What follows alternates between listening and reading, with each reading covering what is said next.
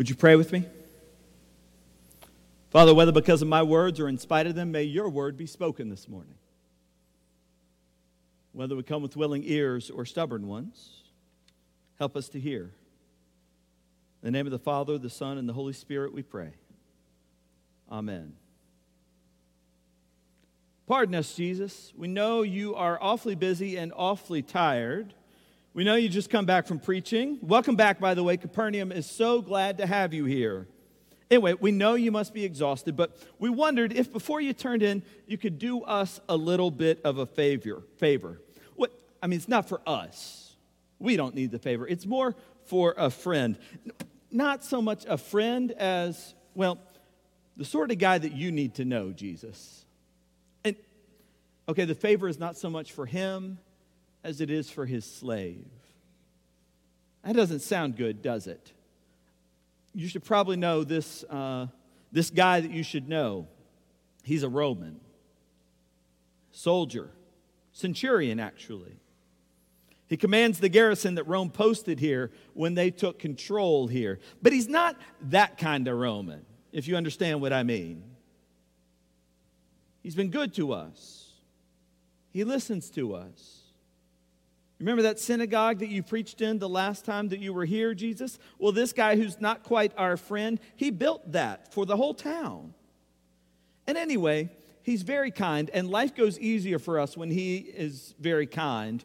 And he's kind to his servants, and now one of those servants is lying down, eyes closed for days, his breath getting weaker and weaker every hour. And this guy who's not quite our friend, he heard about you. And it seems like you're the only hope he's got. Could you come? He's a very kind man. And it wouldn't hurt, Jesus, to have a centurion rooting for you. It certainly wouldn't hurt Capernaum if he owed us a favor, you understand. We know you're tired. You've done so much. Honest, Jesus, we're just so glad that you are here. And it's been our privilege to let you speak in our synagogue from time to time. And we'd love to keep allowing you to come to the synagogue for a long time. Do you understand? Do you think maybe you could do this favor for us? Not for us, but for the centurion. Not for the centurion, really. It's for his servant. That's what's most important. We want the healing of the servant. That's what we're really here for. Favor is a funny thing. I suppose it's no surprise that lots of people tried to win the favor of Jesus. Even his enemies couldn't help themselves.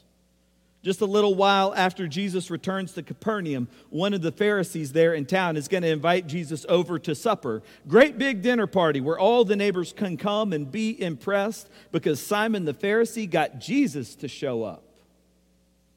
And while he's there, that same Simon is going to be whispering behind Jesus' back, he can't be a true prophet. True prophet would never say that. True prophet would know better than to talk to them or to let her touch his feet. But that skepticism didn't stop the invitation, because there was some intrigue, some status that came with Jesus' favor. A Pharisee here, a tax collector there, Mary, Martha, Lazarus, all these people keep asking Jesus to come by the house, to stay a while, to teach us, meet our friends, come do your thing, let us show you off. Let us show you around. A centurion, though, is a whole different matter. To enter a Gentile's house is a different magnitude of favor, because simply stepping across the threshold was to become ceremonially unclean in the Jewish community. The Jewish person walking into a Gentile home would already be planning the baths and the quarantine period and all the other tedious purification rituals that they would need just to be able to go back and eat and worship with the other people afterwards. But please, do it anyway, Jesus. Please just go along.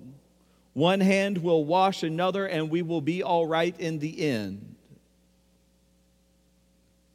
Then come the centurion's own friends, carrying with them a great big exit sign, a way out of this dilemma. They are ready to point the way for Jesus to get out of these sticky conflicts. They bring the centurion's own words to him as he says, "Don't trouble yourself. There's no need to come inside. Just say the words from afar. Just say the words and all will be healed." These are the moments that make us love Jesus. Because we know Jesus isn't one to take the easy way out. When a sinful woman interrupts him at a nice dinner party and begins caressing Jesus' feet, the purified Pharisees recoil in disgust, but Jesus thanks her and says, "Your sins are forgiven." When given the chance to heal on the Sabbath, Jesus is going to take it right there in front of God and everybody. When a leper asks Jesus to heal him, Jesus doesn't just say a few words. Jesus reaches out, touches the leper. He touches the unclean one and makes the man whole. Jesus is the love that crosses the line, the love that takes everything that others call unclean. He's the one that takes the unclean thing and transforms it into something good. This is why we love Jesus more than the law. This is why we know God loves us. Because he won't take the easy way out in loving us either. While we were yet sinners, Christ died for us. And so the centurion comes and says, "Please, Jesus, don't bother. I'm not worthy." And if you've been paying the slightest attention, you know exactly how Jesus will respond. Of course you're worthy. If 2 sparrows fall from the heavens, and my Father knows it, how much more important are you and your servant? I am coming to your house today. I won't even need a wet rag to clean off afterwards, for where I go, God makes things clean. God makes them whole. That's what should have happened. But if you're paying even the slightest attention to the reading today, you know that's not what happened. And that's why, when it comes to Jesus, we have to give more than our slightest attention. Because just as soon as you've got him figured out, just as soon as you reduce Jesus to a predictable pattern, as soon as you make him into just kind of like a stand-in for what you really believe, as an ideal that you belong to, an ideal whether it is love or justice or perfection, Jesus will come along and he will act in a way that makes you question whether you even know what love or justice or perfection really mean. The centurion has set the stage for the great story of reconciliation. The spotlight is shining on the servant's deathbed. The smoke machine is blowing a holy mist to welcome Jew and Gentile. This is the moment to discover that all are welcome, that all can praise God, powerful and powerless, Jew and Gentile. Jesus looks from the offstage wings and says, "Good job, everybody. Go ahead, get up, nameless servant." And then he walks away. He never sees their faces. He never hears their names. He never turns to the Jewish crowd and tells them, "See, God loves everybody. Have you learned your lesson now?" Our faith is not God heals, though he does. Our faith is not God is love, although that is true too. Our faith is not God loves everybody, although that is more true than most of us would like to admit. Our faith is that Jesus is Lord. And it is enough that the centurion gets that. "I am a man under authority with soldiers under me. I say to one, 'Go,' and he goes. I say to my servant, 'Do this.' The servant does it." And when Jesus heard these words, he said, "I tell you, even in Israel, I haven't found faith like this."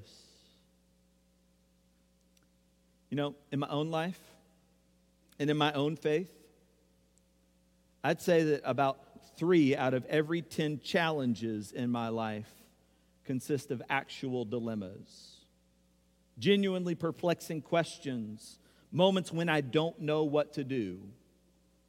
That's about 3 out of 10 times that I'm challenged in my faith. But those 3 out of 10, they're the interesting ones, aren't they? They're the ones we love to talk about, see every side of, the ones that we labor over. I'm not sure what to do, so let's just linger here for a long time. But the other 7 out of 10 challenges in my faith are not real dilemmas at all. They don't require any particular discernment or revelation. They are simple questions of authority. Who's in charge here? Me or Jesus? If you're Jesus, whatever you understand of him is not in charge, then he is not your Lord. And if he doesn't have the authority to surprise you every once in a while, to write the script in a way you did not expect, then he is not living. But our hope and our salvation is in a living Lord, a Lord with authority and a Lord who still surprises us, a Lord who says, go, come, do this, and doesn't always say it with heavy theatrics. And sometimes the greatest surprise of all is this, that if we will just let him say the words, we may be healed. In the name of the Father, the Son, and the Holy Spirit. Amen.